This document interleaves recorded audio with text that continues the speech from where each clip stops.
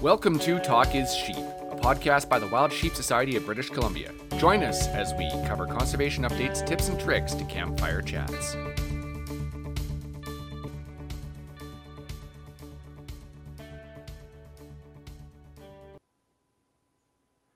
So, episode 19, another epic with Omer. Never a boring session with him. I always feel like we should do like what do you call it, like a warning of language, and I think we're gonna have to again. But as we said to him at the beginning, be you. If he restricted himself, he wouldn't be Omer, and that's why we love him, right? It's he says it like it is. He says it like it is. What's on his mind? We're definitely going to put explicit on this one, but the truth is, you know, as funny as he is, and he is restricted on these because I've seen him when he's not on the podcast. And, yeah, he's so much fun. There was no mention of Ron Jeremy on this one, so I was a little disappointed. But whatever, it was. Well, not that we recorded. Yeah. Anyway, this is a great episode with Omer, episode 19, and we dive deep on optics. So, you know, I've been dealing with Precision Optics for the last 15 years. I bought a bunch of stuff for them, and the biggest thing for me when I'm dealing with Omer is the honesty, the honest conversation. And like I said on the podcast, there's been a few times where he's talking me out of stuff. Somebody said, "Oh, you got to get this," and I go in and I said, "Hey, what about this?" And he's like, "No, that's not what you need, man. Like this is what you need, and this is why you want to use it." And he's, for me, a trusted source now. When I call him, I know he's not going to steer me wrong. I just talk about what I need out of something, what I'm going to use it for. That's right. And he tells me what I should be looking at. Yeah, he's not a salesman in this true sense of the word. He's not trying to sell you a product. He's trying to sell you what you need, not what necessarily what you want, right? Yeah. Absolutely. And this is a really interesting one. I learned a lot on it. You know, I've got some of his products, so but there was a lot I learned on there, and some stuff too. I was like, it was over my head, but I'm actually offline. I'm going to chat with him about some things.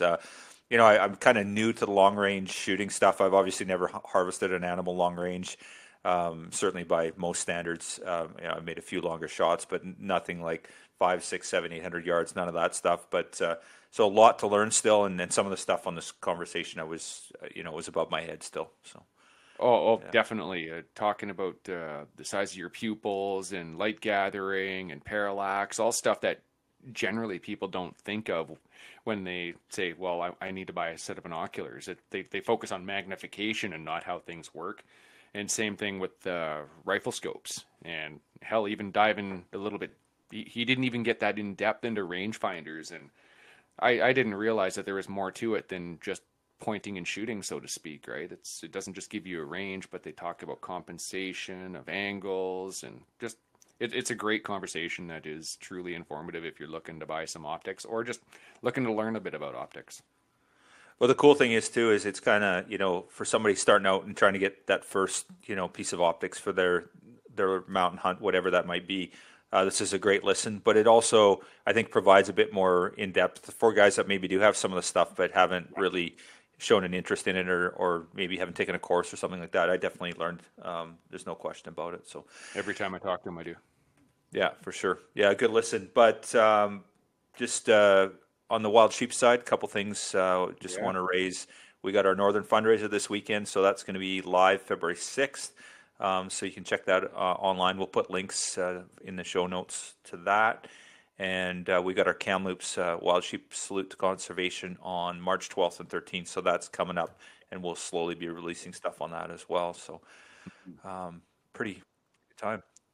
Yeah, there's some pretty cool auction items too on that Northern auction, so you have to check it out. One thing in particular is this belt buckle. It's a one-off, absolutely beautiful. It's already bidding quite high because people want that thing. They do that every year up north, and it's a real cool addition to their show. So, Raffles, we got 4 new raffles out, just come out this past week. And we've got a Sitka gear package, a Stone Glacier package. And then we also have a big bore rifle package, pretty sweet rig, 6.5 PRC, carbon fiber. It was a Don Lynham donation, and Gary Flack did the work on a beautiful rifle. And then we've got a life member raffle this year. So Yeti sponsored that one. It's going to be pretty cool. So you can win an antelope hunt in Alberta. For us BC boys and girls, this is a great opportunity because we don't get to hunt them out here, right? So Yeah, you have to be a life member. So yeah, if you're not a life member, sign up to be one. You get an exclusive plus shot we at have a this membership raffle. drive So going it's on. pretty So, cool. yeah, nice. Lots Yeah. of So for lots those of great raffles, reasons anyone to that wants to join, check it out, it's wildsheepsociety.com/raffle. And you have to go on the website there, buy your tickets. And yeah, some really cool prizes coming up for our shows. So anyway, episode 19 with Omer. It's going to be a good one. And enjoy the listen. Across Canada and throughout the world, if you come across a campfire in the woods, on a mountaintop, or next to a river, you'll find warm company and friendly people gathered around. Regardless of your lifestyle or place you call home, we invite you to learn more about what it means to be a hunter in the modern era. If you love the outdoors, care about where your food comes from, and are concerned for the future of wildlife and the environments that they need to survive, pull up a seat. We have a story to tell. Welcome to our campfire. Be you. Okay. Let me get my clothes off. Hold on. As Omer get dressed, we welcome everybody to the podcast. We don't even get started and we're already in the rabbit hole. Oh, goodness. Excellent. All right, man. So good to see you. We had you on the show before, and we got to know who Omer was and what made him tick. But, we're really missing what you're really good at, and that's what is that? I don't know. Well, okay, fair enough. That's a good question. But today we're going to dig into optics. So all these sheep hunters are on the mountain. There's guys that are starting out. They don't know where to go, where to start, how to get going. But then we got guys that have been hunting for years, and they're looking for good optics at a good price, but they want something that's a good quality that they can afford. And obviously, if you have an endless budget, and that might not necessarily get you the best optics either for the sheep environment that we're hunting in, right? So I'm hoping today, Omer, you can jump into that and talk a little bit about different aspects of where you want to go for a mountain hunter and specifically a sheep hunter, if we can kind of dive into that. Sure. So actually, high level stuff. Anything about that? We're the ironic store. We sell. No, of course. Well, it seemed appropriate. Steve and I were talking before the show here, and we're like, precision optics. Okay, it's all in the name right there. So it's an optics show. It makes sense, right? Okay, yeah. So let's just start really like high level stuff. You're a new sheep hunter. You're interested in this. You're kind of starting out, but you hunted before. Kind of coming in, looking at price point. Let's just go at price point for an introductory guy that, he comes into your store and he says, I need some optics, and he's going to go on a sheep hunt. Where are you going to send him in terms of a spotter, a rangefinder, a bino? What does that look like for somebody that's just getting going? So for like my best advice, if he's an actual sheep hunter and has the bug and is studying all the stuff, first of all, break up with your girlfriend or get divorced. Sell basically all your unnecessary shit that you have, and get like one of those, the lowest interest credit card you can get, and then just go balls deep in all 4 of those, because it's a pretty pricey venture. So obviously I'm being sarcastic. We used to call it the Holy Trinity, the range, the spotter, the bino, and the rifle scope. But now it's kind of like the 4 pillars, because with long range shooting, you have to have some sort of a rangefinder, whether it's part of your bino or independent. So there's 4 pieces of kit there. And even buying them like mid pack, you're going to be like $2,000 for your bino, $2,000 for your $2,000 for your spotter, in the high teens for rifle scope, and then, whatever you want on the rangefinder. So that's a chunk of change. So there's an approach that I have to that. Not sure how you want to tackle it, because they're pretty there's a lot to talk about there. But would it be okay if maybe before we get into the specifics of each optic or an optic, I can just give a rundown so that people, when they're looking at specs on the tech sheets for all this shit, it'll make some sense? Because there's a lot of stuff that these manufacturers publish. Some of it just doesn't make sense to people, but there are a few things that they really need to pay attention to so that they can suck the best value for their dollar out of an optic. No, definitely. Yeah, I think that's the important part here is we find the right tool for the job, right? And finding good value, right? You can spend an unlimited amount. It might not be the right tool for the right job. If you got a spotter that weighs 20 pounds, it's probably not the right job for a sheep hunt, right? So, exactly. Yeah, that'd be great if you can hit on that stuff. That'd be fantastic. Okay, I'll try to do it in as anecdotal a way as possible so that people don't fall asleep, or you guys. I mean, Kyle, you're probably tired, so it wouldn't take much. But I'm going to start out with a pretty commonly seen spec, but it has great significance on an optic, particularly your binos, and that's called exit pupil. And in simple terms, what exit pupil is, mathematically, it's real simple. You take the objective size and you divide it by the magnification. So let's take the most common optic sold. That's a 10 by 42 bino. So 10 dividing into 42 is 4.2. So if you see an exit pupil, it's in millimeters. And that's actually the width of the image plane, the disk of light, which bears the image coming down the tube. So the reason they express it in millimeters like that is so that you can kind of figure it out relative to your eye.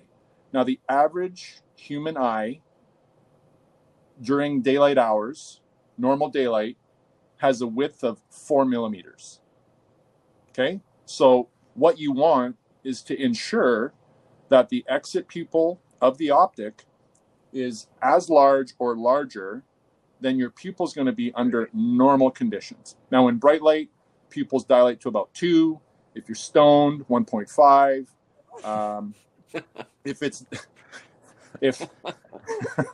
If there are guys that are out there doing that anyway, and then under low light, it'll dilate all the way out to like 8 millimeters.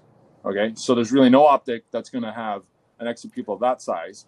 But that's one of the reasons why a 10 by 42 bino or an 8 by 42 are highly recommended and common, because they give you sort of that optimal exit pupil for normal use. If the exit pupil starts to get really small, and Kyle, you've spent a ton of time behind your spotter, you can attest to this, that little disk of light is pretty small. And so it's hard to get the image plane inside your eye so that your actual optic nerves can register what the fuck you're looking at. So when you're looking at exit pupil, bigger is better. And optimal is going to be between 4 and 5. But realistically, in a bino, you're looking at 4.2 for most use. Now, when you get into high magnification optics, as the magnification increases, the exit pupil decreases. So don't get too caught up on that. We're talking mainly for observation optics. It bears a lot on with respect to a bino. You don't want, and I'll give a small anecdote on this. So I talk to guys and they're like, well, I want 10 by 32s, and they're hunters. I'm like, why do you want 10 by 32s? Well, they're compact and portable. I'm like, okay, do you ever hunt in dawn or dusk conditions? And if they say yes, I'm like, don't be dumb. Get a 10 by 42. Like, who cares about the little bit of weight that you're going to be packing? You're going to hate a 10 by 32.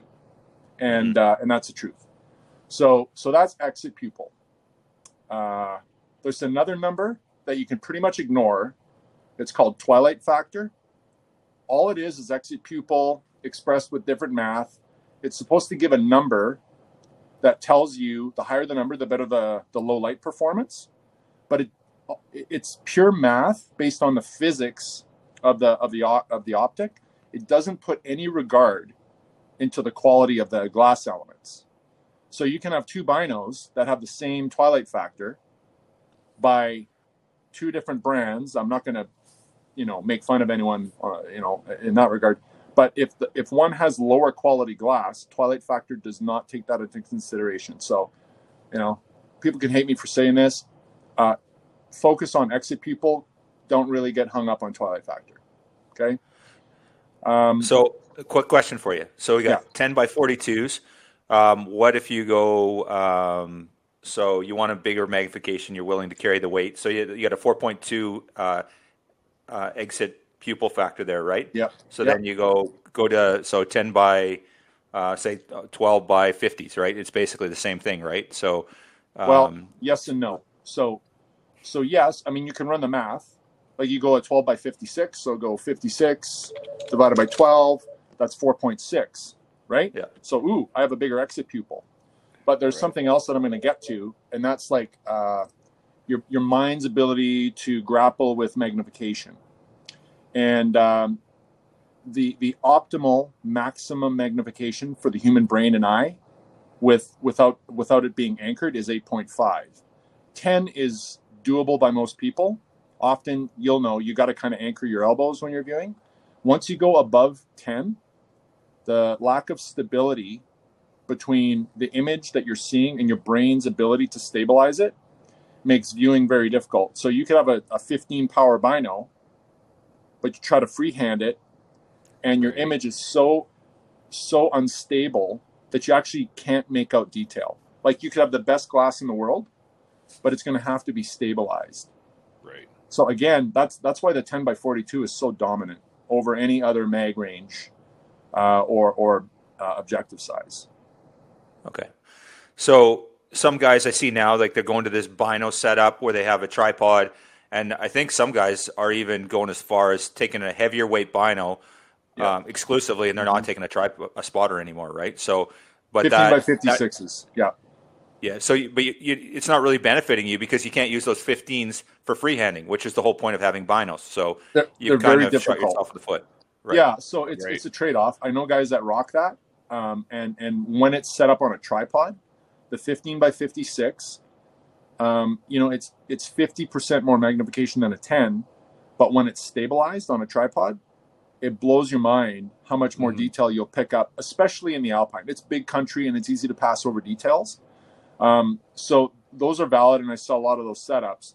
But what you say is totally true. The ability to just freehand a 15, I mean, you got to be a statue, okay? And you can't be breathing heavy.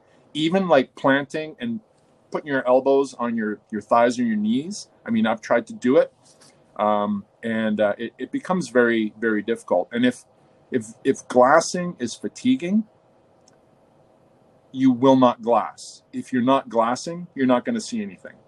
So the analogy that I always put is like you put a good set of 10 by 42s in one guy's hand, and you put 8s, 12s, or 15s in his hunting partner's hands.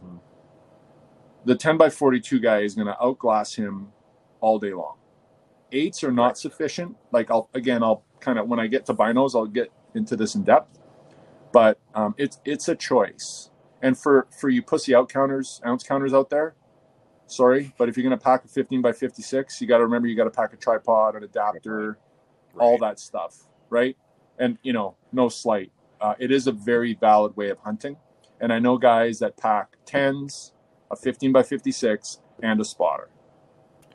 So they run the 10s for general surveying. If they're set up somewhere, they're going to be there for a while. They run the 15s, and maybe the other guy runs a spotter. Because the reality is with a 15 by 56 setup on a tripod, you can cover way more ground. It's got a wider field of view. Right. And there's another thing, again, we're kind of jumping around, but there's another thing that happens with the human brain when you're using both eyes versus one eye. The apparent brightness increases by about 40%. So they've measured this and asked people. So you're getting exactly the same amount of light into your eye. The light meter's like they're getting, this much light through the spotter. But when you're using both eyes, your brain thinks it's about 40% brighter. Right. So, the psychology of that makes glassing more effective. But I mean, whatever you want. You want to pack all that weight? Go right ahead. No problem. So on that note, if you still need really a spotter, because if you're counting rings and you got a 15 set, it's probably not going to cut the mustard if you're at 300 yards and you want to, or outside of that. You need a 60 power probably to count rings, right? So and I'll get right into that when we hit spotters.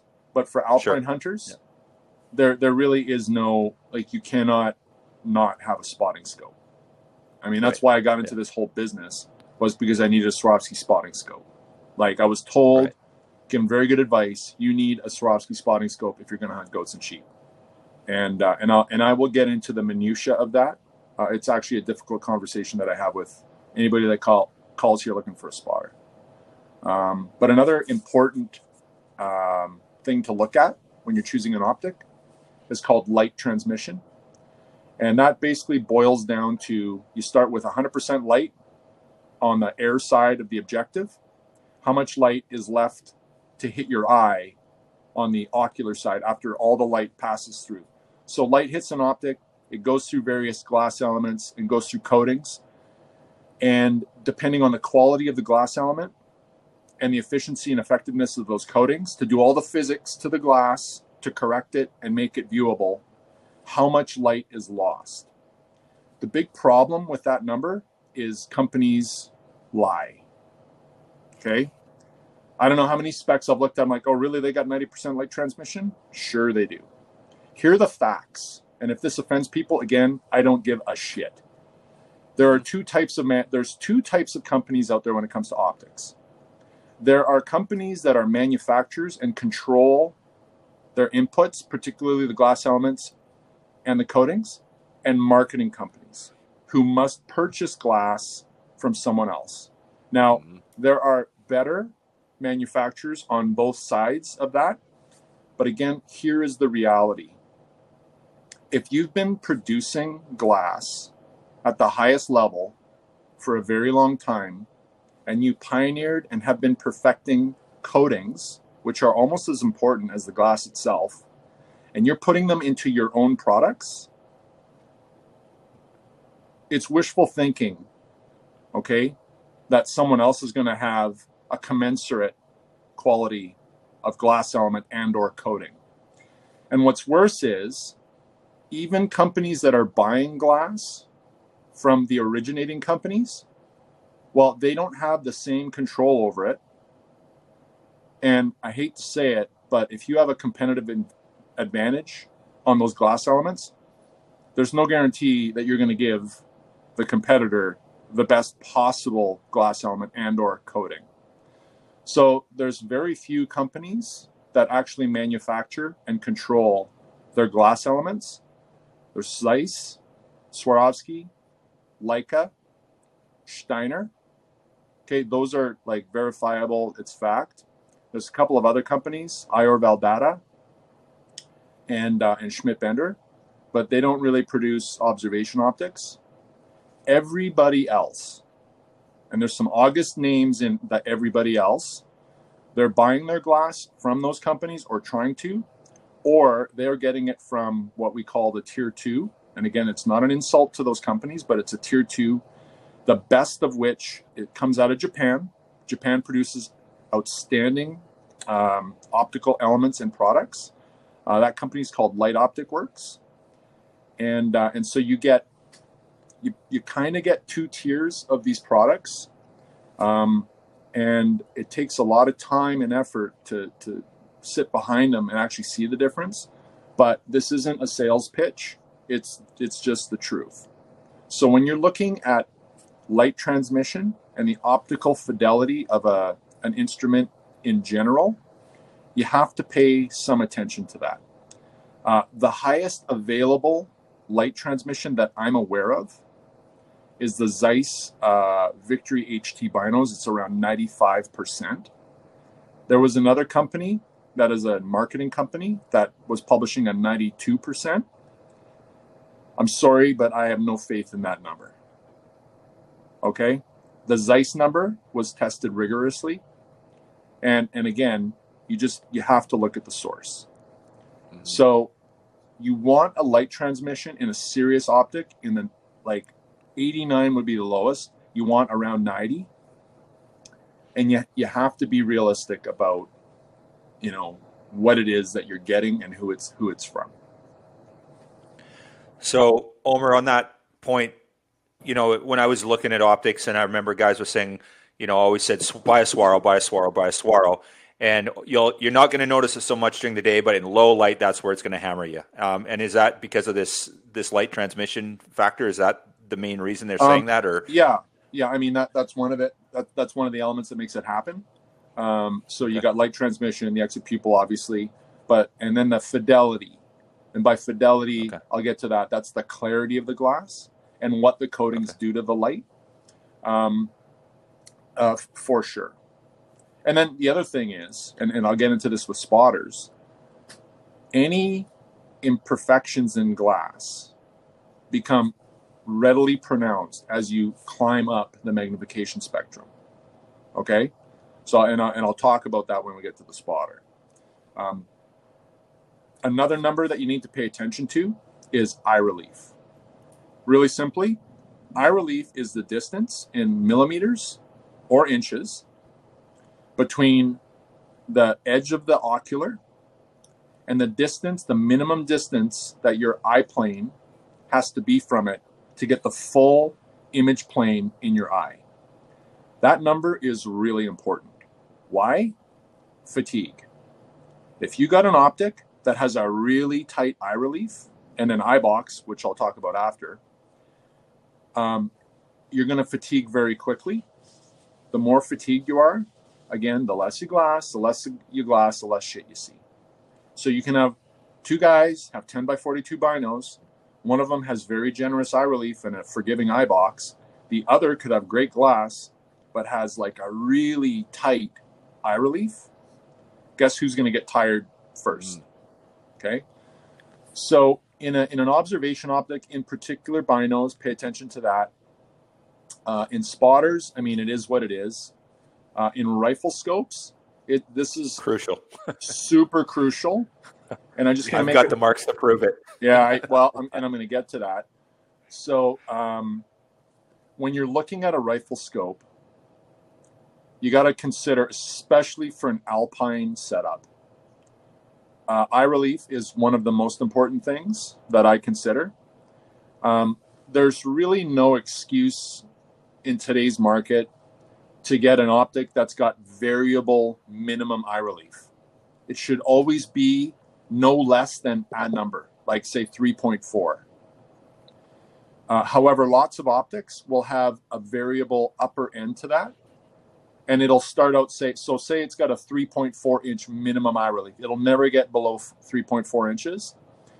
But on low mag, that'll widen out to say almost 4 inches. Mm-hmm. Then as you creep up the magnification spectrum, that gets tighter until it drops down to 3.4.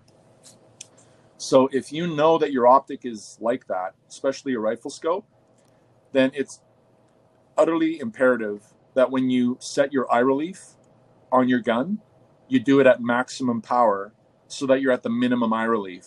It's a big mistake. Guys will slap the scope on there, put it on low power because it's easier, set the eye relief, and then, the Kyle Stelters of the world have a sexy scar on their face because you get in an alpine situation, you're shooting up angle, you're straining to find your eye relief, you're out of position, you're way closer than you had originally thought for your cheek weld.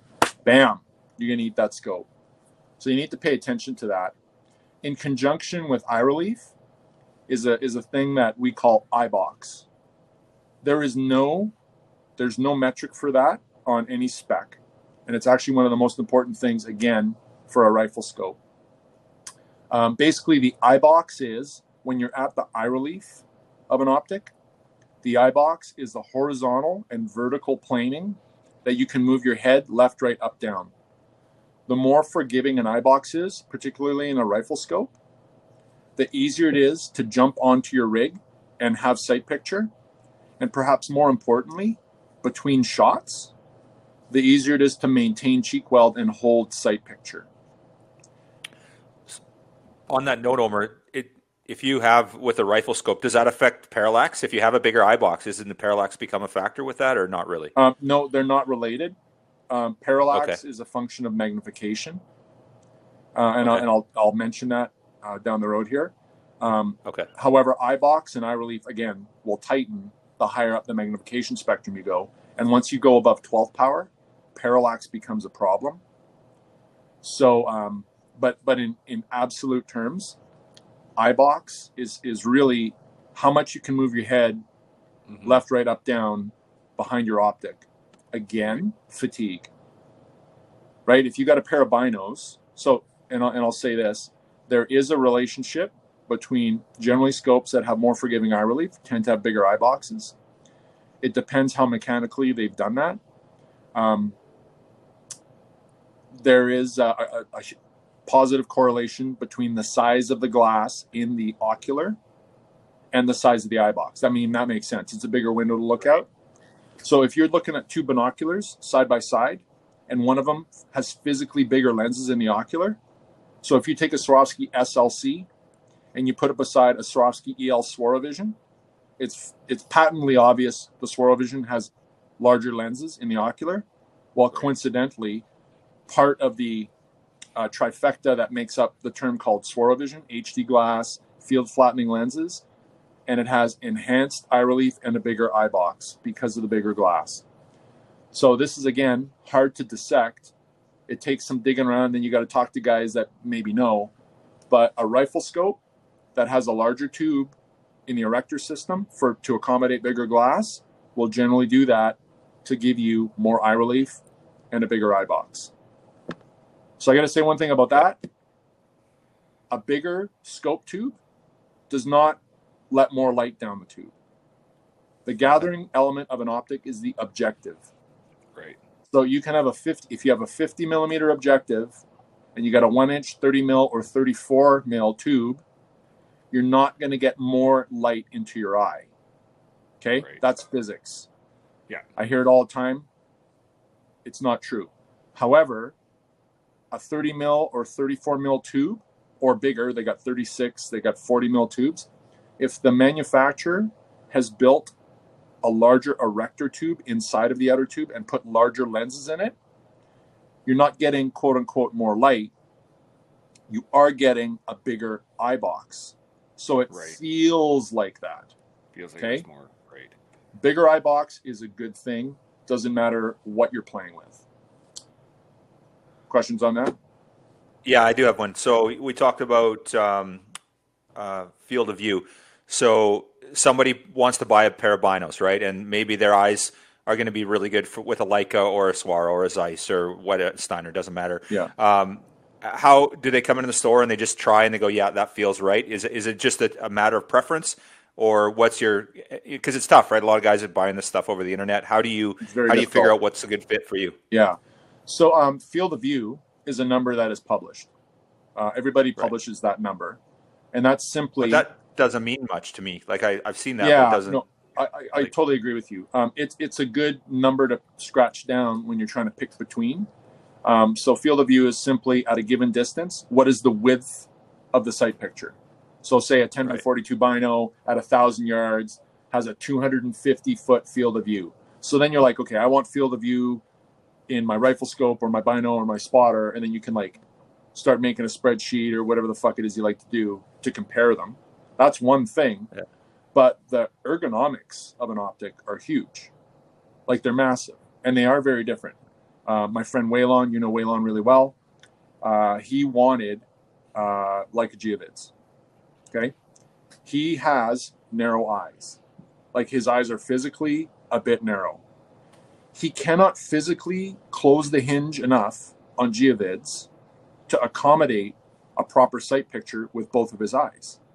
Now, if he had bought those on the internet, got them, he'd be like, "Well, that's great. I just spent $4,000." And I can't fucking use these, right? So he has to use the Swarovski EL range because they hinge closer. Not just that, they're actual eye cups. The screw-out eye cups on the Swarovskis are like a millimeter narrower or so on each side. So they fit his eyebrows that much better. So, yeah, I mean, you can spend all the time you want talking to a guy like me or crawling around birding forums or whatever it is you do. But at the end of the day, you know, there's really no substitute to putting them in your hands. Because again, they all have a different fit. Little things like the focus wheel. You know, like I can sit here and show people the difference between the performance of the focus wheel between very premium binos. Like to give you a differential between two, the Zeiss Victory SF. We're talking top tier stuff here, okay? The Zeiss Victory SF and the Swarovski EL Sworovision. On the surface, you're like, those are both top tier binos, okay? However, the Victory SF has a slight advantage when it comes to manipulating them. The focus wheel is a bit thicker, so it's easier to grab with one finger. Right. Not just that, the gear is coarser, so that you can go from close focus to infinity with moving it less, and the depth of field. So the distance from you, like between the focal points, is deeper. So overall, when you're running those binos, you're having to manipulate them far less. So all of those things are very nuanced, and it really helps to talk to someone who actually knows what they're talking about, or to get hands-on. Yeah, it's funny, you get used to what you have to your product. Like I run the ranges, as you know, and Michael throw me his Leicas, and they're great binos. No criticism, but they just don't. Not you. Ergonomically, I'm not used to them, right? And trying to figure out the range finding aspect of it, and he has a hard time ranging mine, and vice versa, right? Like with sometimes we end up, all that stuff. Yeah, it's just different, right? But yeah, for sure. Like for me, the EL range, when I put them up, it just feels like I'm putting on a glove. It just fits perfectly. So, okay, cool. So those are the technical points that people really should focus on. Like I said, some of these companies overcomplicate it. They like literally field of view is stated in 3 different ways: apparent angle, field of view angle. Like we don't think in angles. Most of us don't. Most humans don't. You think field of view. How fucking wide is what I'm fucking looking at through this fucking optic? Yeah. Okay? I'm not out there with a protractor figuring out the angle. Okay? That's an easy number to grab. So is light transmission. So is eye relief. So is exit pupil. Right. So those things will help you differentiate. So the eye relief one, let's hit on that for a sec. So again, like we talked, 4.2, we talked earlier with regards to the objective, right? That was exit pupil. What was it? 4.2 is exit pupil. Yeah, exactly. So with eye relief, we know more generous eye relief is a good thing, certainly in a rifle scope. But I'm buying a set of binos now. Yeah. Do I need to pay attention to that number, or is that just one of those things where I put it on my eye and it looks good? I like the way it looks, and it feels good with the Zeiss, and it doesn't feel good with the whatever, with the Swaro or vice versa. So if a bino fits your geometry well, that'll make up for tight eye relief. Okay. A bino can have all the eye relief in the world, but if it doesn't fit your face, doesn't hold well, you're going to be fighting it. So it's a balance. So, I mean, what I tell people is look at the specs that interest you. People will pick a spec and they'll dance around it. Okay? Whatever it is they want. And then at some point, you're going to need to try to get hands on or trust me. Right? Right. Binos are arguably the most important, significant optic someone's ever going to buy. You spend the most, if you rank them, you generally look through your binos more than anything else. Second would be your spotter, although a lot of alpine hunters, guides, they'll spend more time behind their spotter. And then, interestingly, rifle scope and rangefinder are the amount of time you spend looking through those is a fraction, like a pittance compared to the binos and the spotter. So if you're starting out, it's a toss-up between the spotter or the bino, which one you're really going to invest in. I tell people all the time, look, I would put my money into the bino to begin with, because at a minimum, that's going to help get you in the right zone. If you see a sheep on the next valley through a good set of binos that you wouldn't have picked up with a terrible set of binos, at least there's something there and you can get closer even if you got a shitty spotting scope. Last thing you should do is have your dad's old, whatever brand they were, scratched up binos. Grandpa's, pirate spotting scope, and spend $3,000 on a nice rifle scope. because your chances of actually getting something are decreased by not having a good observation optic. Okay. Yep. So we've knocked binos on the head. Do we want to jump into spotters now, or do we want to talk about the range stuff? Probably the spotter, and then go back to range. I know the range aspect fits in with binos, but so before we jump to spotter, I'm just going to give people some products to look at. Okay. In a bino, if that's okay. So for under $1,000, have a good look at the Zeiss Terra ED. Those aren't made in Germany. Okay, not at that price point. But the thing is, those guys know how to select glass, and it's got Zeiss coatings. So for under $1,000, you're getting as high fidelity as you can across any brand. Number 2 would be the Leopold BX4 Guide Pro. Again, so that's a market. Leopold is a marketing company. Their products start in very good places in the world, and they're often finished in the United States, finished assembly, But the reality is they do not manufacture the majority of the components, and certainly not the glass going into their products. Okay, so there is a separator there. But those have all of the quality of life features, and their coatings are very good. And then Burris Signature HD binos are actually quite good. Okay, Burris. So to just make a comment about Burris, so the Beretta Group is a big parent company, and it owns a whole bunch of companies, including Steiner and Burris. And Steiner is one of those tier 1 manufacturers. And so they know what they're doing.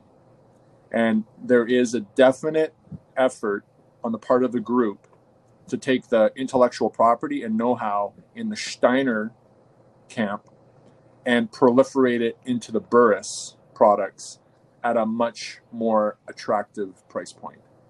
Okay? Okay. Around 1,000, there is one bino that hands down owns it, and that's the Leica Trinovid HDs. I think, they're like $11.99 Canadian.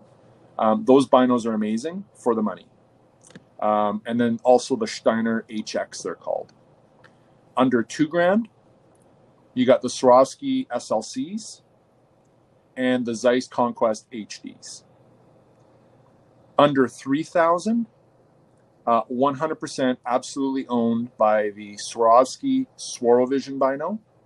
That is the classic EL Bino.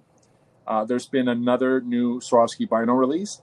So we're talking Canadian dollars here. Swarovski lowered the price point of the classic Swarovski Swirlvision EL Bino from the 10x42 from $32.99 down to $26.59. Wow. At that price point, it's superior to anything else that's available, not simply because of the glass, but because of the ergonomics. The other one to consider is called the Leica Ultravid HD Plus. The glass in the Ultra HD Plus is superior in terms of fidelity to the Swirl. Sorry, Swirl, but that's my opinion, but there's a lot of fact there. But the Swirls are easily the best buy in the bino category in general at that point.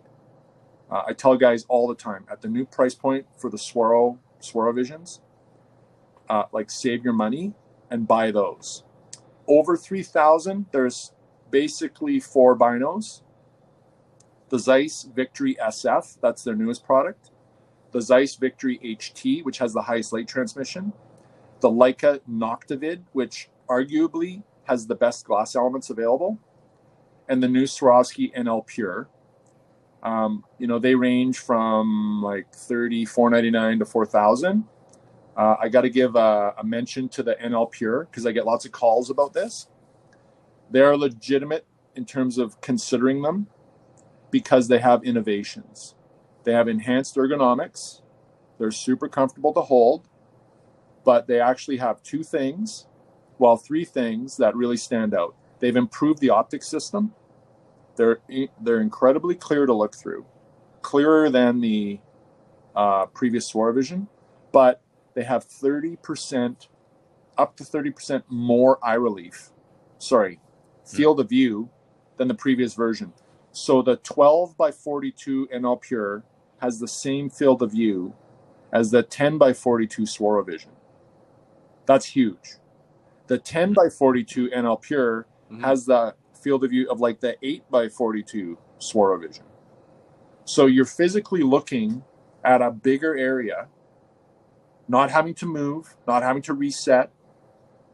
With better glass, you're going to see more stuff. And then they have an innovation called the forehead rest. So it's a little device that clamps on, like screws into the bino, and you can set it specifically for your eye relief. And it allows you to steady those binos free-handed much more easily, which actually makes a 12 by 42 bino viable in the field. Again, that's huge.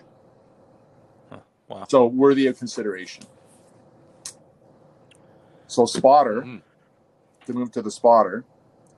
The spotter's a tough one to talk about for me because ironically, there are very few viable choices.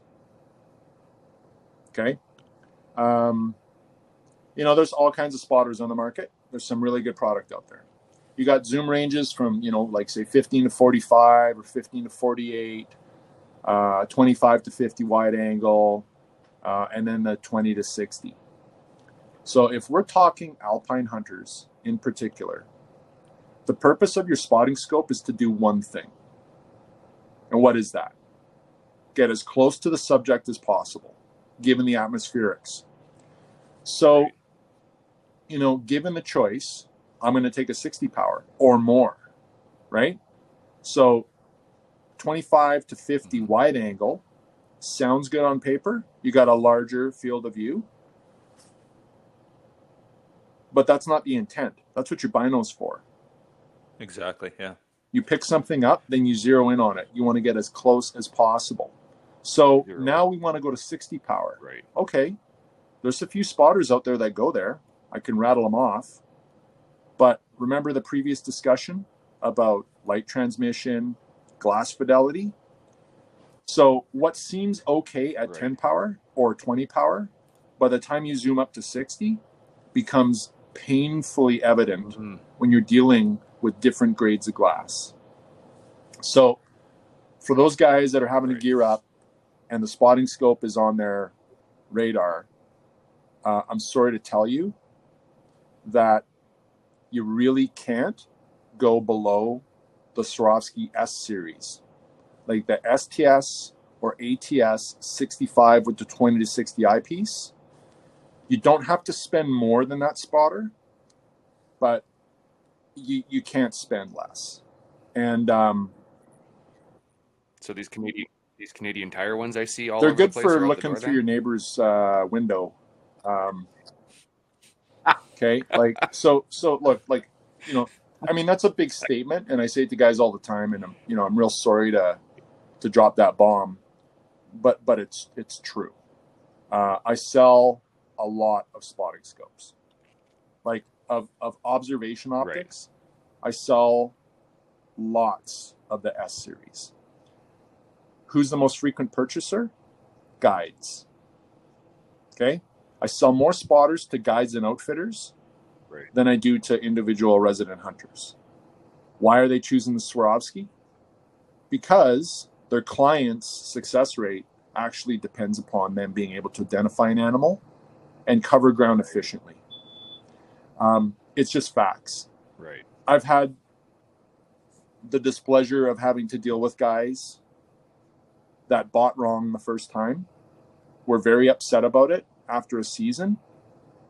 We're talking like, I'm not going to name the competitor, but there's a product out there that offers like a 20 to 60 in a larger objective. It has a fairly attractive price point. But once you go above 45, it becomes very, very apparent that you just can never get it sharp enough. And when you're trying to count points on an elk or fronts on a moose or top points, or most certainly the rings on a ram, it's going to come to bear. So then those poor souls are forced to live with it or sell something used, lose money, and then re-up and get into the Swarovski spotter. There really is no substitute for a 3-pound high fidelity spotting scope that will utterly resolve whatever it is you're looking at maximum power, which is 60. Right. Yeah, you always hear that save up and buy it right, and that definitely sounds like something that you should be doing that, because you see it all the time. People are always flipping spotters and saying that they want to upgrade. So that's a my great advice little is topic there that educated me. My advice to them is go like, ahead. look, Go ahead. like, do not buy wrong. Like, I don't want to sell it to you this year. Like, talk to me next year. But once you do it, you'll only do it once. You'll never have to do it again. Do it right. And I've never, ever, ever, in all the years I've been selling this, had someone call me and say, yeah, I got a Swarovski STS 65. I wonder if you'll take it on trade against one of these other brands. But I get a lot of the reverse. Yeah. Kyle, you bought your Swarovski a long time ago. There's a whole bunch of new shit that's come out since then. Have you ever been in a situation where you're like, God damn, I need to call Omer and get a different spotter? Nope, never. No. Yeah. Okay. Yeah. What does Mike always say? Buy once, cry once, right? So just get it all out and pay for it and get it done. Exactly. So you said the S series is kind of the S series. Yeah, there's basically the ATS, which is angled, STS, which is straight. Right. And there's a 65 millimeter and an 80 millimeter objective. And there's also a 25 to 50 wide angle eyepiece, which honestly, I only recommend if people are doing photography through it, or if they're going to be looking at, movers, like if they're looking at ducks and birds and stuff. But for the hunter, honestly, 90%, if not more, are the ATS 65 with 20 to 60 eyepiece. Now, that's exactly what I had. Steve, you had mentioned straight or angled, right? So for an alpine hunter, a straight is fine if your wife's a chiropractor. Otherwise, get an angle. Acquisition through an angled is a little bit awkward. But if you just think about it mechanically, when you're looking through a straight spotter and it's on a tripod, it's a one-to-one motion between the movement of the objective and how you have to situate your eye behind the eyepiece. And you have to put it perpendicular to the eyepiece. So the moment you get to a 45-degree angle up view, you're kind of having you either got to crank that tripod really high and lean your head back, or you just get fatigued. And again, if you get fatigued, you're not going to glass. The angle is like a reducer gear. Now, it's less intuitive, but the Swarovski comes with a little peep on it. So you can look through that peep and it gets you in the neighborhood, and then your eyepiece will be on target. Well, the other aspect too with the angle is you can turn it upside down, and then you're not exposing yourself when you're glassing. If you're pretty close in on rams, you're worried about seeing them. We've done that lots of times where we set the spotter up, we just have it clearing the plane, and then we can sit below and we can look. It's a pain in the ass. It's like it a periscope. Exactly. You're not scaring rams off, right? Yeah. So I've done that several times because rams are so intuitive when you're close in. They're walking around with 10 times. Kind of nice, eh? You guys can just lay there and cuddle and just kind of turn the spotter, just kind of tip your head up a little bit. I get it. There's no rams around at all. They're just laying on their back. Busted. Oh, there's some rams going on. Let me tell you. Come look at this. Right. So above that price point, there are a few options, and I'd like to talk about them if you want. For sure, yeah. So the new spotter by Swaro, relatively new, is called the X series. It's a modular series. It has an angled or straight eyepiece. It has 4 objective sizes: a 65, 85, 95, and 115. Which I know, Cole Hank, if you listen to this, I know you're going to buy one eventually.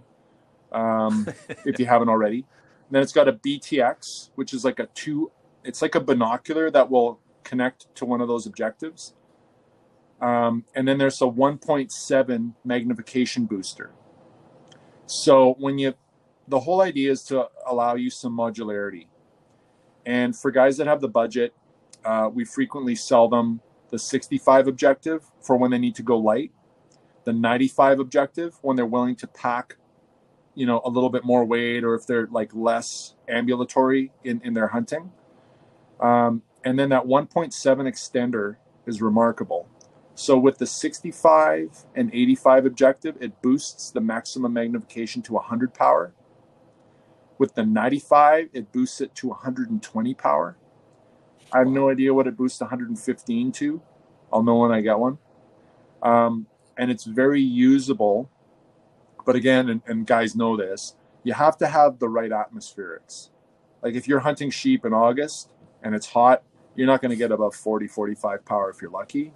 But for later season hunts, there are guys that use that with great success. Another spotter that I'm a huge fan of is the Leica Televid APO. It was available in the 65 millimeter, which they've discontinued, and the 82 millimeter. It comes with a 25 to 50 wide angle eyepiece. It also has a 1.8 extender that you can use with the angled body, which will boost it from 50 to 90 power. One of the advantages, or some of the advantages of the Leica over the others, is it's very compact. So the 82 with the extender is more compact in length and bulk than any other larger spotter out there. The glass fidelity is perhaps the best out of the big three. Like Leica's glass elements are superior in terms of color rendition, contrast, and definition.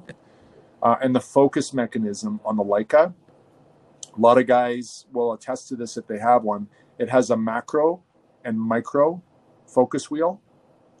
So you can, and moving those focus wheels they don't make the spotter wobble. So it's decidedly easier to get focused on your target using that. Then there's the Zeiss. There's the Zeiss Diascope 85, which is discontinued. But if you can find one of those used, buy it. It's one of the best spotters ever made in a larger format. I ran one for a long time, and to be honest with you, I regret selling it. It goes to 75 power. It's not that heavy.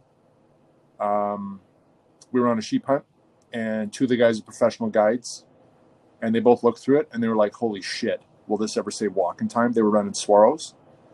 Awesome product if you can find it used. And then there's the Zeiss Harpia, which comes in an 85 and 95. It's got mind-blowing optical clarity and mechanics in it. I would say the downside is that they're like 70 ounces. So for the alpine hunter, it's a little bit prohibitive. So, I hate to say this, but, well, I don't hate to say it, but it's kind of the truth. Swarovski tends to own the spotting scope business in general at the premium segment, but certainly for the alpine hunter. Right. Yeah. Anything else on? I think that kills the spotter. Yeah. Yeah. Fantastic. Okay. So, and nothing at the low end. Like you said, start. That's where you're starting. Starting at that. It's my opinion, and I'm welcome to it. Yeah. Right. For sure. Okay. Good. Rifle scopes. Yeah. Rifle scopes and rangefinders. I'll hit rangefinders first. Sure. Sure. Because it's fairly brief. Look, there's no need to fucking guess out there. Get a rangefinder. If you're going to shoot animals beyond 200 yards, get a rangefinder. There's no need to guess, and you owe it to the animal to know exactly how far you're shooting. In fact, if you don't have your ballistics figured out to a T, don't take that shot. Okay? Or get closer. Otherwise, get a rangefinder. When you're buying a rangefinder, you need to know what you want and need. There's basically two camps nowadays. There are rangefinders that provide what's called equivalent horizontal distance or angle compensated distance, like the shoot to distance. Within that, they're stratified in ones that just do the cosine calculation to figure out what the equivalent distance is after angle, and those that have an onboard station sensor to adjust for real-time atmospherics that will, again, adjust that effective range. And then there is a new generation of ballistic compensating rangefinders. Okay, so that boils down to how do you shoot? Like Kyle, you have a ballistic turret on your scope, right? Mm-hmm. So your turret expresses your ballistics in yards, like a yardage turret. So all you need to know is the shoot to distance. Okay, so you can, if you're going to shoot with your turret in that manner, you don't need a dynamic ballistic compensating rangefinder. For those that want to shoot in the quote unquote most accurate means possible, they're going to need to leave their turret or their reticle in MOA or mil increments and use a dynamic ballistic compensating rangefinder. What I mean by that is, instead of expressing your ballistics on the turret in yardage, you program the rangefinder with your ballistics, and then the rangefinder in the field to varying degrees, okay, will interpret atmospherics. What's your elevation? What's the temperature, air pressure, your compass heading, so that it can calculate Coriolis. This, again, I'm telling you what some of them do. The distance for spin drift, aerodynamic jump. There's a whole slew of things that will affect accuracy. You're going to range your target. It's going to adjust for all of that. And then it's going to tell you how many MOA or mil to dial on your turret. Okay? So generally speaking, if you're going to shoot beyond 700 yards, it's more accurate to go to shooting with a ballistic compensating rangefinder than using a yardage turret. Okay? But there's one big thing I got to say here. And you got to understand the situation that you're going to be in and what can happen in the field. So it's great to shoot in the most accurate means possible. Shooting with a dynamic ballistic compensating rangefinder with your turret expressed in MOA or mil. But there is a big, and I do mean big, issue with that. And that is you have to use that rangefinder. So Kyle, if you drop your EL range and it shatters, right? And Mike he can have a shitty bush, sorry, I shouldn't say shitty, but like a really base model rangefinder that just does angle compensated distance, he can range for you. If you're going on a guided stone sheep hunt and in the moment the guide forgot your binos, your ballistic compensating rangefinder binos back on the horse, and all he has is his rangefinder that does just angle, you're in deep shit. So you really need to take that into consideration. So it's nice to be more accurate. We all want to strive for that. Mm-hmm. But you got to really look at the potential situation you could get in. And being slaved, if you're a solo hunter, so be it. But you got to think this stuff through.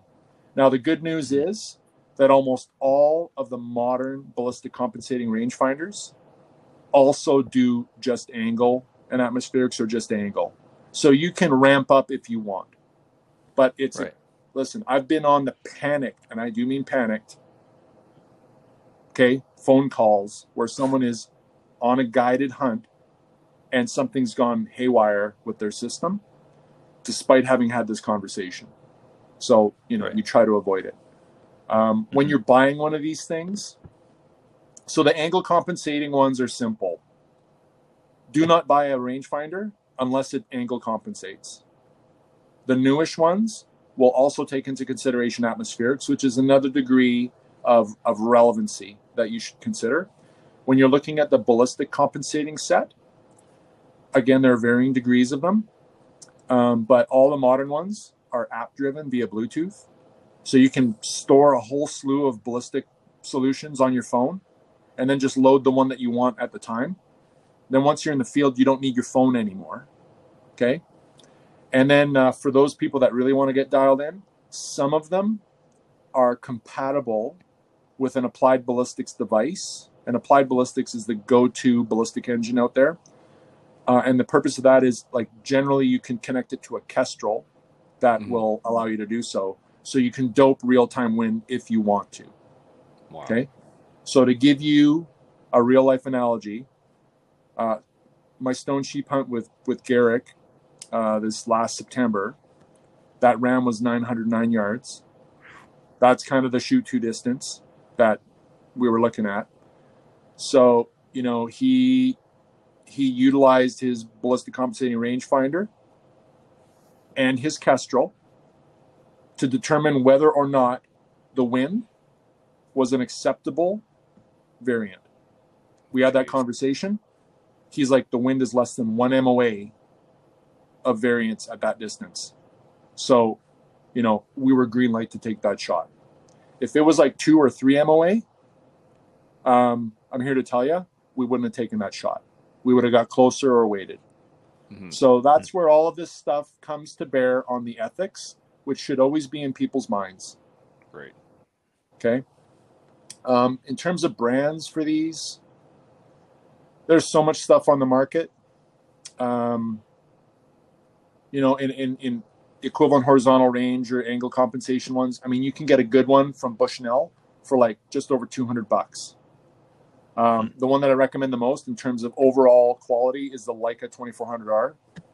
And then there's SIG, has all these BDX rangefinders that are incredible.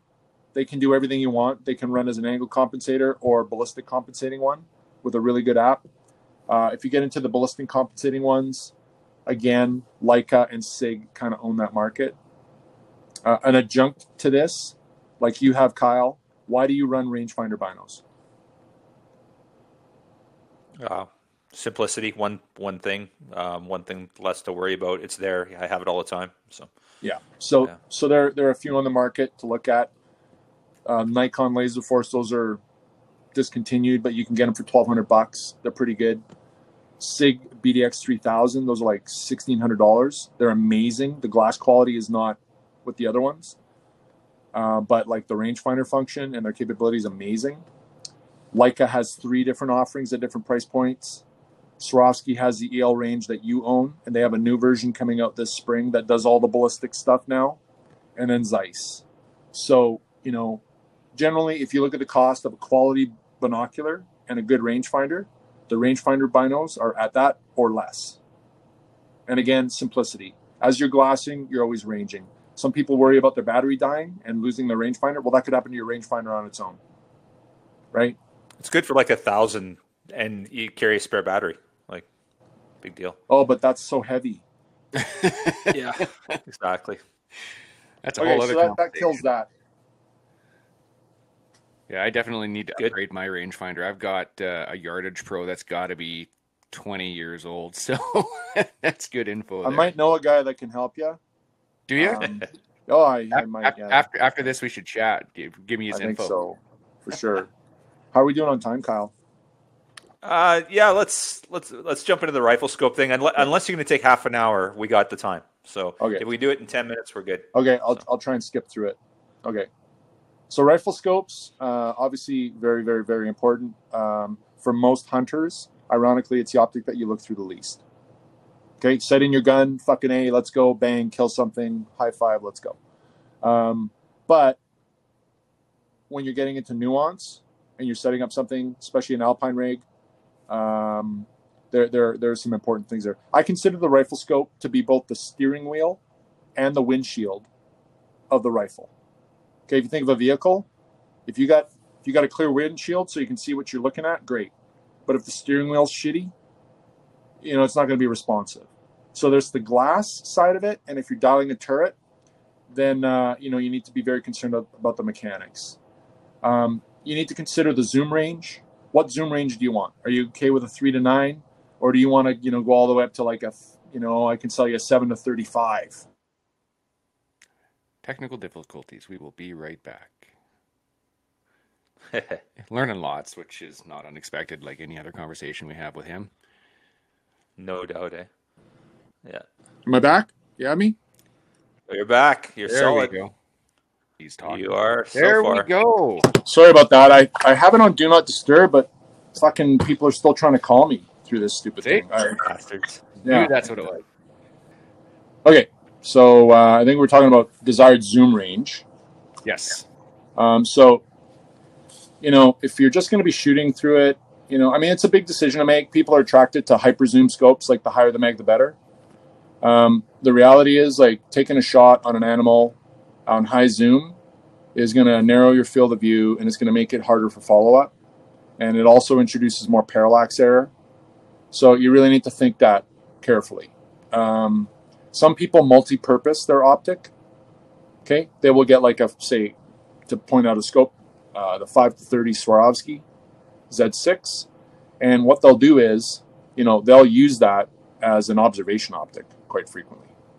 It's got great glass, so they'll view, use it like a 10 power bino, and if they want to get closer, they'll zoom in without having to pull their spotter out. So you got to make that decision. Then there's the whole thing about parallax. If you buy an optic above 12 power, it's going to introduce parallax error. So you're going to need to understand how to use your parallax knob. Basically, it's like a focus knob, but the reality is if you're shooting at distance beyond 300 yards and you haven't corrected for parallax, you're probably going to not be on your point of aim. So that needs to be... Want to get into parallax a little bit for those that don't really know? So in simple terms, if you visualize this, your reticle is on a pane of glass inside the scope. Yeah. As you zoom up, as you increase magnification, the physics of an optic, it focuses the image on a different pane of glass. Right. And the higher the magnification, the greater the dissonance between where that reticle actually is on the image and where it appears to be on the image. And by focusing your parallax, it just coincidentally puts everything into focus, but it also removes the parallax error. Right. It's a necessary evil to high mag optics, and it has to be corrected. Okay. Objective size. So, you again, bearing in mind exit pupil and all that, it used to be that like 50 millimeter objective scopes weren't so popular. They're more popular now because actually with most rifle scope stocks, you can mount the rifle scope with like a medium mount so that you're not compromising the cheek weld. The importance of cheek weld is, again, jumping into the sight picture, making sure that you're locked in on your target, and then you could reacquire your target after each shot. So, if you want something really low and tight to the rifle, if it's going to go in a scabbard or something like that, sure, get a 40 or 44. Consider 50s. Increases the light gathering, just makes the optic that much easier to look through dawn or dusk. I shy away from 56s on most setups that don't have mounts and or stocks that will compromise the cheek weld or adjust for that higher scope mount. Weight's always a factor, especially on a rig. Those numbers are published, so pick what you're willing to bear. There is a trade-off between ultralight and durability, though. Here to tell you. Do you want to talk specific scopes, or do you got questions? No. Let's jump right into the specifics. Start looking at kind of the base level that you start at and where you go up to. So when we're talking about hunting in the alpine, almost invariably it's going to involve long-range shooting. Like, people want the capability to tag an animal out to a given distance. They'll set a limit for themselves or no limit. So when it comes to the optics that I sell most frequently, the conversation that I have is, do you want a reticle or do you want a turret? If they want a reticle, they're going to have to, I'm going to grill them on that. Holdover reticles are more prone to error for a lot of reasons. A lot of good reasons. They're often dependent upon the magnification.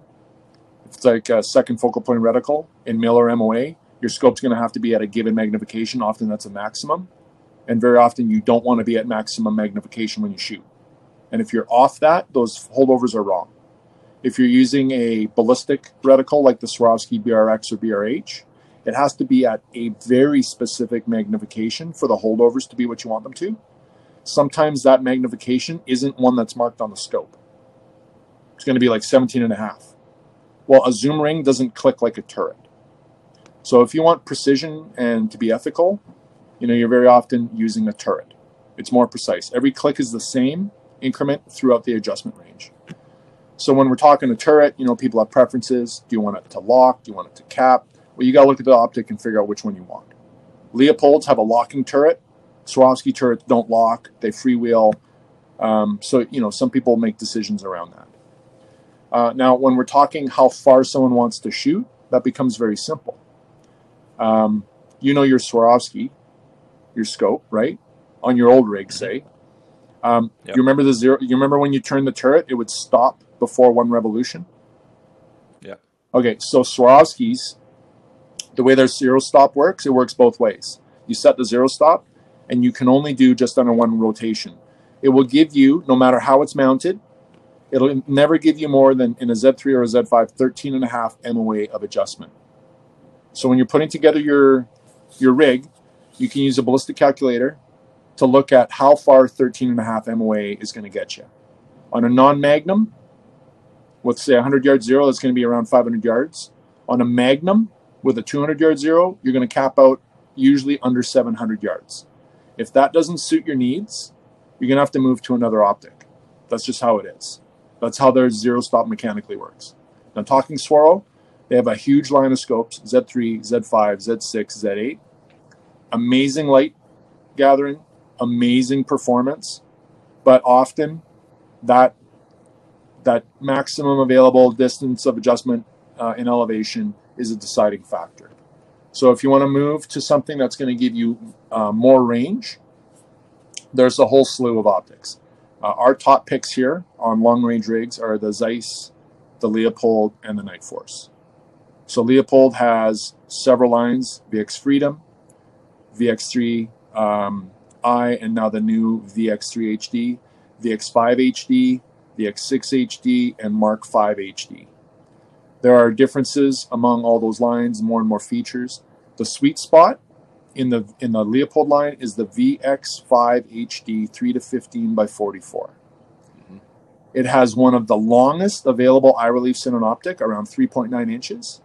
It's got an amazingly generous eye box. Like, you jump behind that scope, it's hard to get behind other scopes in your retinue, right? It's got a locking 2-revolution turret. It'll give you 38 MOA of available adjustment. Wow. Capped windage, really good optics, and Leopold will engrave a ballistic turret for free. Okay, one of our top selling. Sorry, what's one of those worth? They start around 1,500. That's it, eh? Yeah, wow. They're amazing. That's pretty good. Stepping up to like the 6 HD, you get a wider zoom range because it's got a 6 power. You get Illumina flip-up covers. They all have illumination. They have an integrated anti-cant system that reticle flashes when you're canting, but the glass is the same. And then their Mark V HD, like you have on your gun, Kyle. Again, it's got slightly tighter eye relief, but the eye box is actually more generous.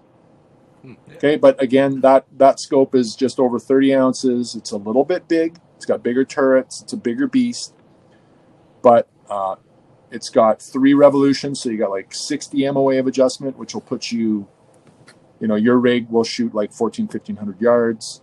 So, Bob's your uncle, whatever you want. Leopold's got it. The Zeiss scopes, the V4 Conquest in particular, I describe these scopes as a Nightforce NXS with better glass, improved reticles, a smaller footprint, and they're like in the low 20 ounce category. The big difference between the Zeiss V4 or V6 and the Leopolds is they have a true mechanical zero stop. So for guys that'll understand this, a VX5 HD 3-15, no matter what you do, the maximum amount of adjustment you're going to get out of that scope is 38 MOA. The turret will only allow 2 revolutions. Great. The Zeiss V4 and the V6, using their 4-16 by 44 as an example, that scope has 80 MOA of total travel in the elevation turret. Wow. If you mount it accordingly, you can have all of that available to you if you think you need it. Okay. Jeez. Yeah, and those scopes are, again, in the teens. They make a 4-16 by 44, 4-16 by 50, a 6-24 by 50. We use them an awful lot because there's just no downside to them. And then another favorite that I'll mention are the new Nightforce NX8 scopes. They have 2 models with a bunch of variants. They make a 2.5 to 20 by 50. So think about that zoom range. 2.5 on the low end, 20 on the high end. It's good in absolutely every situation. And they make a 4 to 32 by 50, which is ridiculous in terms of a super zoom, yet it's not restrictive on the low end. Those scopes, unlike other Nightforces, are under 30 ounces. They come in first or second focal plane, mil or MOA. They have illumination, and they're built fucking tough. Okay? I have guys that have they prefer one thing or the other, but when they realize they can put a Night Force on their rig, it's not going to be too heavy, but that thing is going to put up with any abuse, they might dish it. They make that choice. Those scopes are generally, they start at like $2,500 Canadian and go to $3,000. Again, not an insignificant spend by any stretch, but when you consider what you're getting, again, it has a true zero stop with 100 MOA.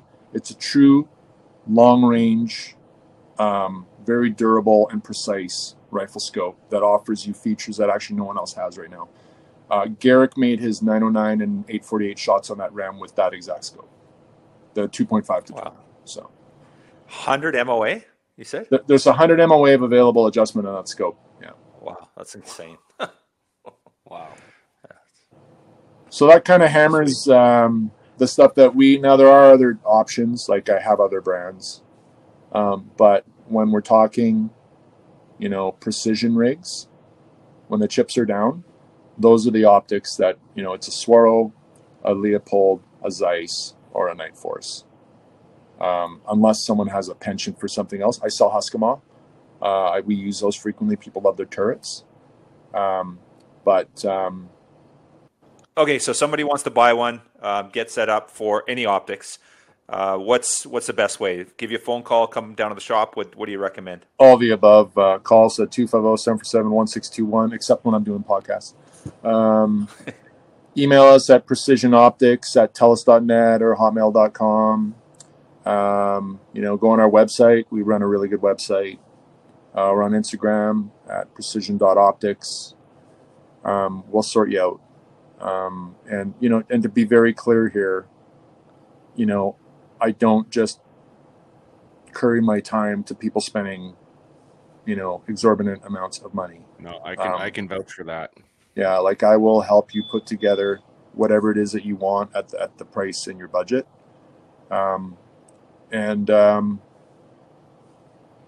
Take your time.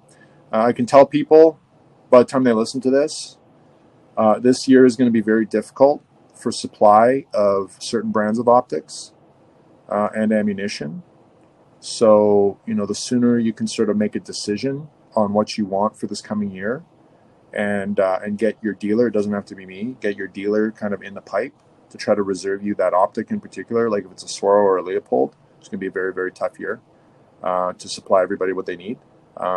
Sooner rather than later is better. Fantastic. I'll just say to our listeners, that's one thing dealing with you. When I bought my first optic, it was that spotter. I called you and you spent endless hours, endless amount of time, maybe hours is an exaggeration. And there was no pressure to buy. And I've since bought from you, and there's been times where I'm like, hey, I'm looking at this and it's a bit more expensive, and you've talked me out of it, saying, hey, this is a better product for what you need. So I think when it comes to gear, I think that's the one thing that you really bring value to, is you give an honest opinion, and like obviously have brands you work with, but you never said, oh, you got to buy a Leopold, you got to buy a Zeiss, you got to buy a Swaro. It's always been a wide range of discussions, and I bought a number of different optics off you. It's not just been one brand. So I think I get a very honest conversation with you, and I think when people talk to you, that's what they're going to get. And especially if you can come in the store, if anyone happens to be in Quesnel and can stop by, I think that's even a better case scenario. Girls make really good cinnamon buns here too, so. And sandwiches. Sandwiches there are pretty unreal as well when they're stopped in. All right, man. We've taken enough of your time. Appreciate it, Omer. Always just learned so much. I thought I knew a little bit about optics. I clearly know nothing. And it became pretty clear in the first 3 minutes talking to you. So appreciate your time, and thank you for everything, man. Yeah, my pleasure, guys. You bet. If you looked up the words conservation superhero in the dictionary, you would see a picture of our friend Omer from Precision Optics. A tireless donor and supporter of all things wild sheep, Precision Optics, located in Quesnel, British Columbia, truly stands alone in the high alpine. From optics to rifles to outdoor gear and a knowledge that cannot be surpassed, toss in that killer smile and you have a total conservation package. Precision Optics, we are truly thankful for the support you show us every step of the way. Find them online at precisionoptics.net or in Aroma Foods, located just off Highway 97 in Quesnel, BC.